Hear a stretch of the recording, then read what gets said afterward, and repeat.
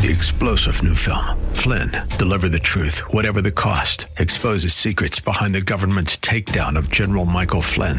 Flynn knew what the intel world had been up to. He ordered the first audit of the use of contractors. This set off alarm bells. He told the truth. He was the most dangerous person for Donald Trump to hire. They had to get rid of Flynn. Flynn, deliver the truth, whatever the cost. Available now. Watch it today. Go to salemnow.com. salemnow.com.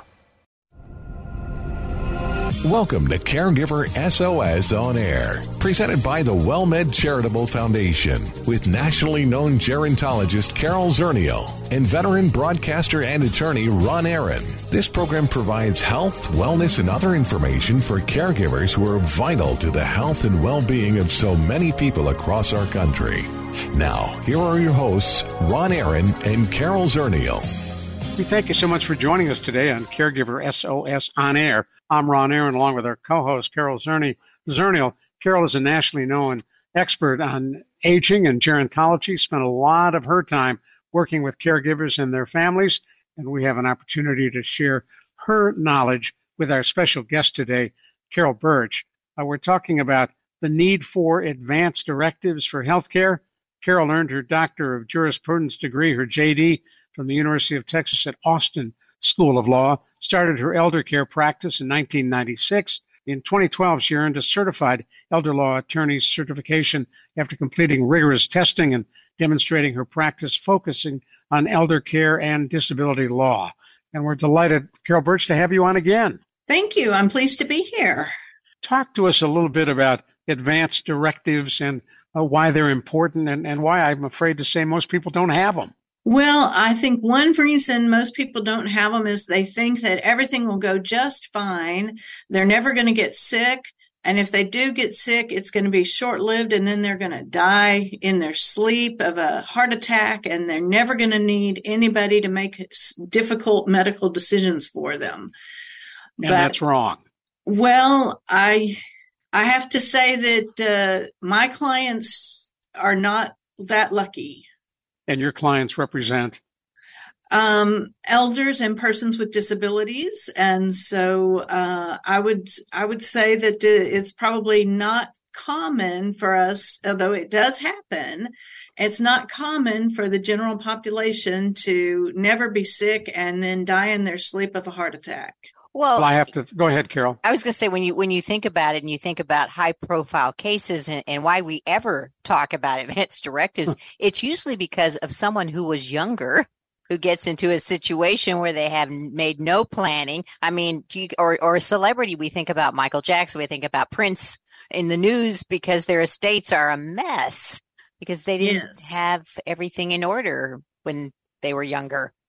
That's true. We just don't think that it's going to happen to us, but it does. What's in an advanced directive, and how do you recommend people put one together? Well, advanced directive is usually sort of an umbrella term for several different documents in Texas.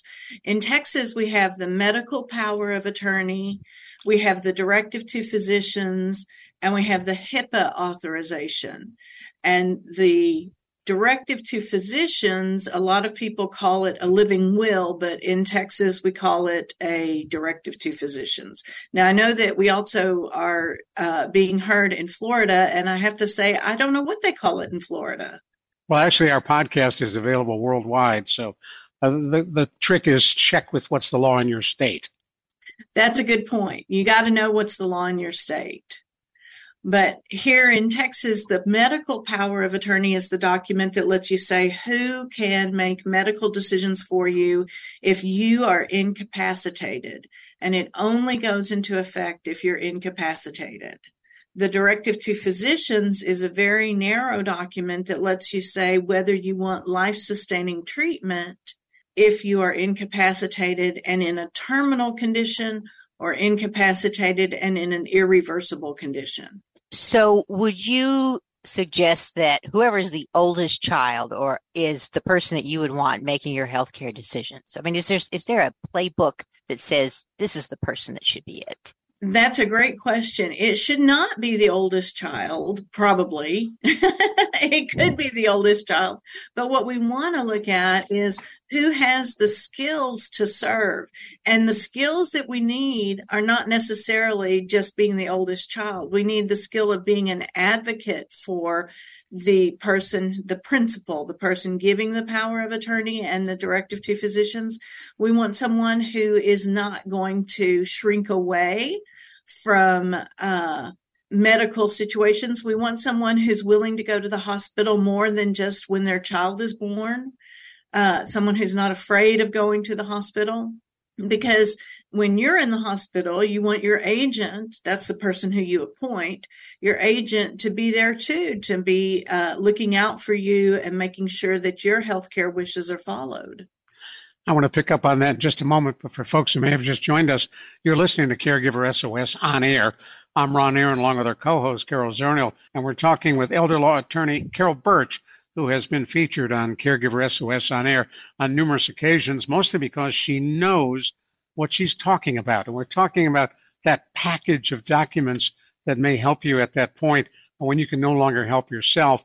And Carol, a question that I know comes up all the time. Let's say you've done it all right. You've had all these documents prepared. They've been legally notarized, and they cover every dot on your I and cross on your T. But how do you get them to the hospital? How do you have them there when they're needed to be there? Great question. One thing you want to do is make sure that your agent, the person who you've appointed, has a copy of these documents.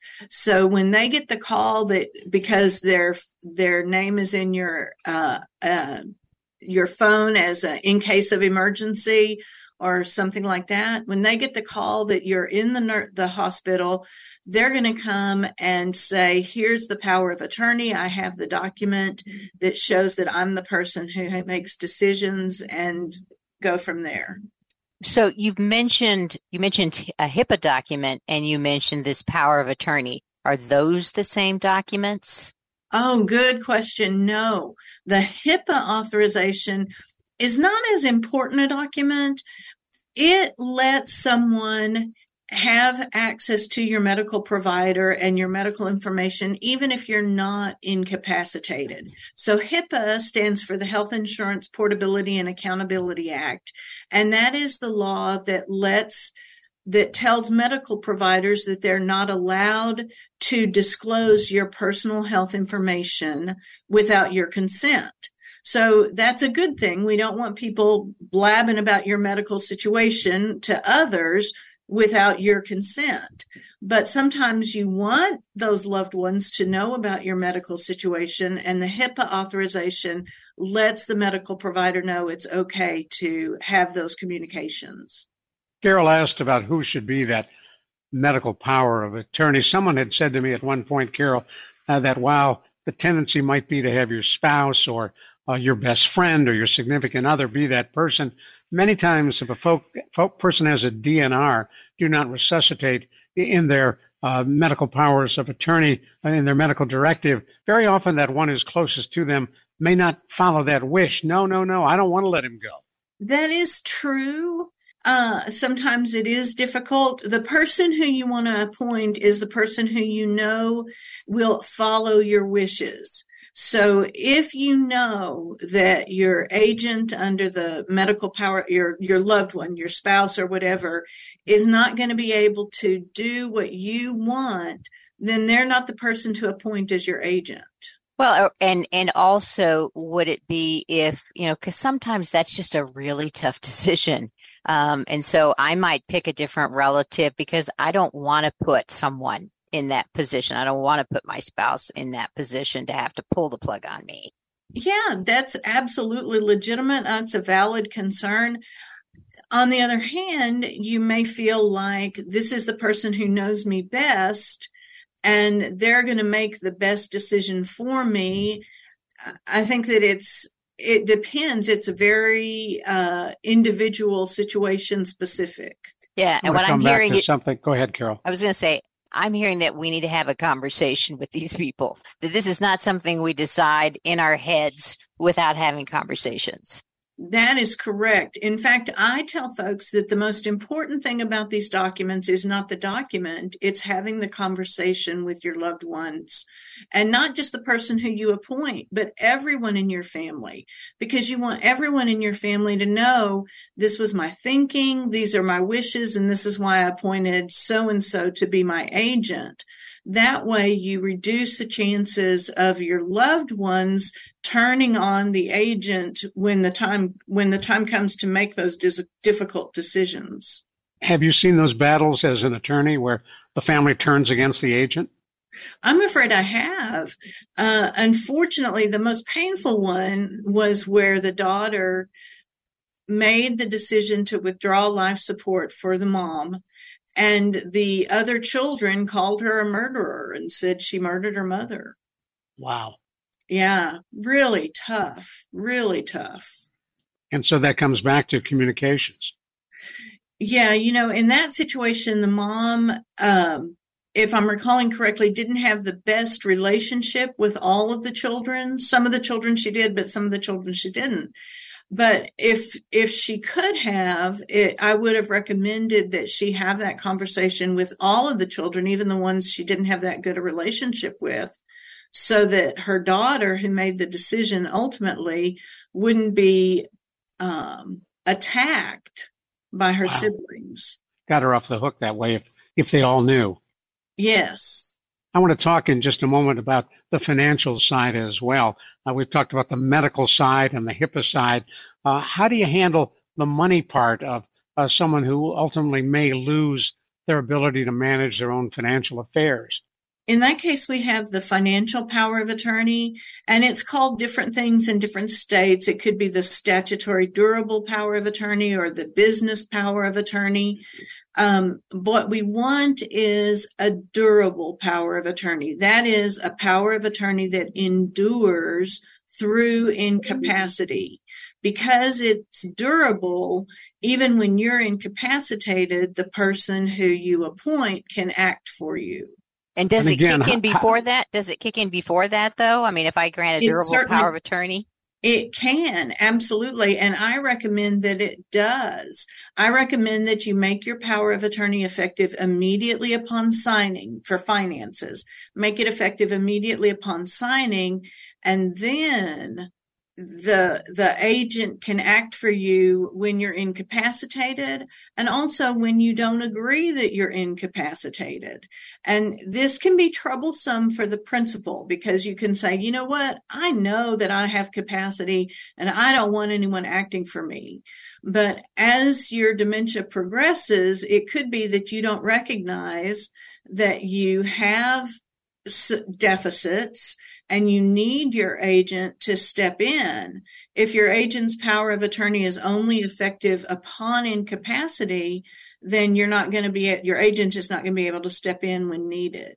That's a really good point. We'll come back to it in just a moment. You're listening to Caregiver SOS On Air as we talk about the importance of advanced directives for healthcare and for financial care and a whole lot more. Attorney and elder law specialist Carol Bertsch is with us. Our co-host Carol Zernial here as well. I'm Ron Aaron. Thanks for sticking with us right here on Caregiver SOS On Air. The WellMed Charitable Foundation would like to remind you it is important to stay connected while social distancing.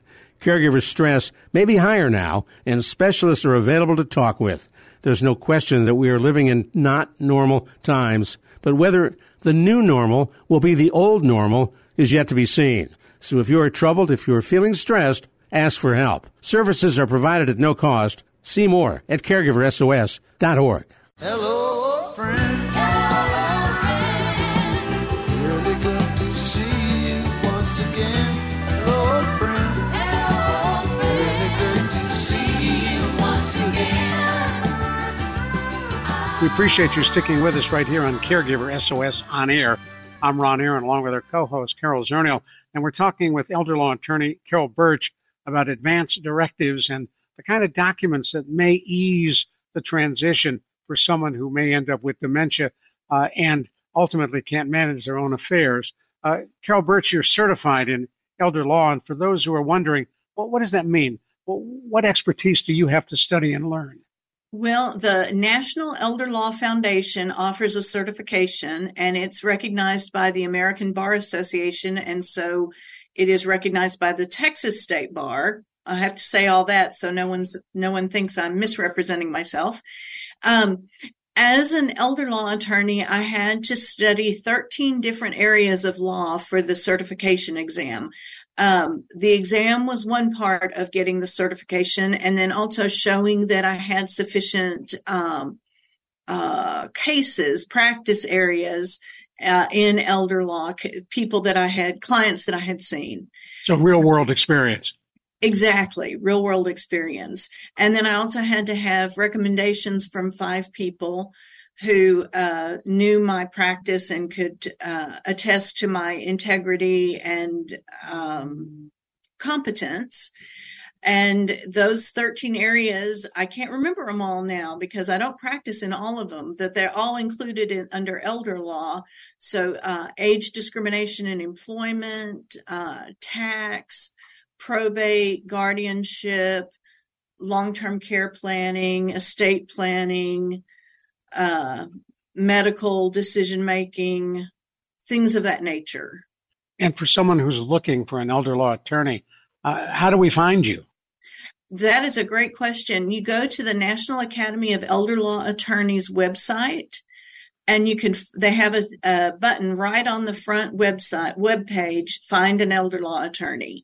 And that is the best way to find someone who really puts time into the area, not someone who says, oh yeah, I do elder law and criminal law and family law and bankruptcy. And, those are not, elder law is a very deep subject. It's not very wide. It's a narrow niche, but you need someone who goes deep into the topic. And what questions, if you were looking for an elder law attorney, what questions would you put to that attorney to get a sense of their expertise and that you two mesh? One, I would ask them if they're a member of the National Academy of Elder Law Attorneys, because if they are, that shows that they're putting some time into their continuing education. I would ask them what they do as far as continuing education to keep up with the area of elder law, because the law is always changing and there's always something new to learn. And then I would want to know, personally, I would want to know how responsive they are when they answer telephone calls and emails. Do they make it a practice to get back to people within 24 hours, or does it take weeks for them to get back to you? I would choose the one who took only 24 hours, but right. That's exactly. Exactly. Yeah, if it takes weeks to get back, it certainly tells you something about that attorney and that practice. Well, yeah. And in elder law, I suspect that the financial decisions, the financial side of the house is a little trickier and more potential for conflict within families than when we were talking earlier about the medical side. That's hard because the medical side, when it comes down to end of life issues, is fraught. But I think you're right. The more common dissension within children or siblings and such has to do with finances. I have a client right now. The son is the one managing the business. Daughter is managing mom's care, and son is not being open with daughter, transparent with daughter about what the finances are. And that makes things more difficult for daughter, but it also is very frustrating because son's not being transparent. Right. How do you get over that? Luckily, I don't have to, because I don't take contested matters. When families are fighting, we try to achieve a non-litigated solution, maybe a mediated solution or something like that. But in that kind of situation, one thing that you can do is sue for guardianship. Now, that's kind of the nuclear weapon of elder law. You don't want to seek guardianship of a loved one, even if they are incapacitated. If you can, you want to use the powers of attorney to avoid court involvement. Why? Because it requires lawyers, and lawyers are expensive. And court involvement is expensive and cumbersome. It's time consuming. You really want to avoid it if you can. Well, what documents do you need to have in place? We talked about medical. What do we need on the financial side ahead of time? Great question. Really, the financial power of attorney is one of the most important. And then another document that someone may want to have is a trust, because with a trust, we can put assets in the trust and have a trustee be in charge when there is incapacity. But your basic documents are your powers of attorney for finances, your powers of attorney for medical. And if you look ahead to when the person may pass, can you avoid probate if you put everything into a trust? That's correct. The trouble is people don't put everything in their trust. They get part of it put in, and then they forget, they buy a new house, they get a CD with a higher interest rate, and they don't put it in the trust.